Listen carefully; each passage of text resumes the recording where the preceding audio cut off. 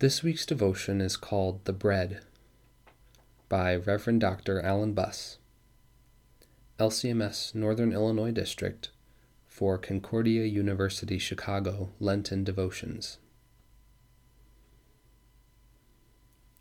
As they were eating, Jesus took bread, blessed and broke it, gave it to the disciples, and said, "Take and eat it. This is my body." Matthew chapter 26, verse 26. It was when our children were young. "I'm hungry," the child said.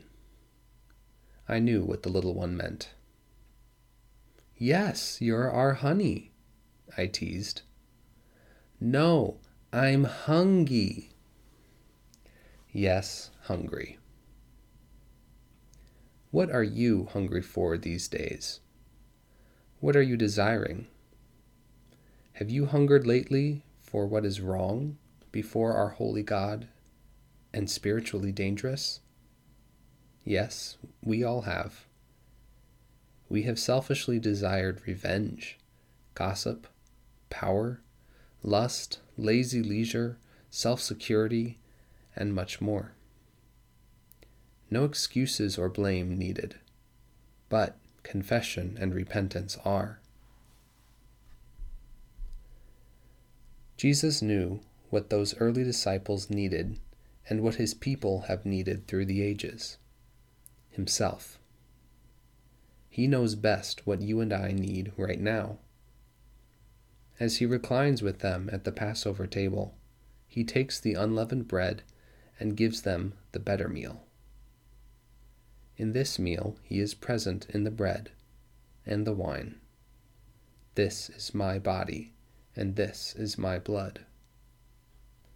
As we partake, we remember his past work of redemption and receive its blessings, celebrate his real presence in the meal now and as a foretaste of the feast to come. Simple bread and wine become so much more with his word spoken in the sacramental action. I remember one of my seminary professors commenting on the bread in the Lord's Supper, that it speaks to the harshness of life. It's followed by the sweetness of the wine, which brings joy.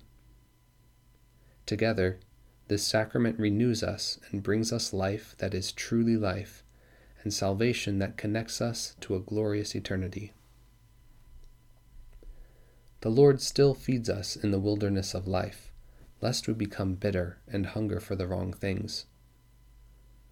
Jesus desires that you do not live death, but live life. Jesus says, "I am the bread of life." John chapter 6, verse 35.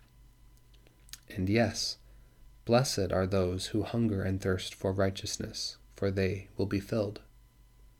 Matthew chapter 5, verse 6.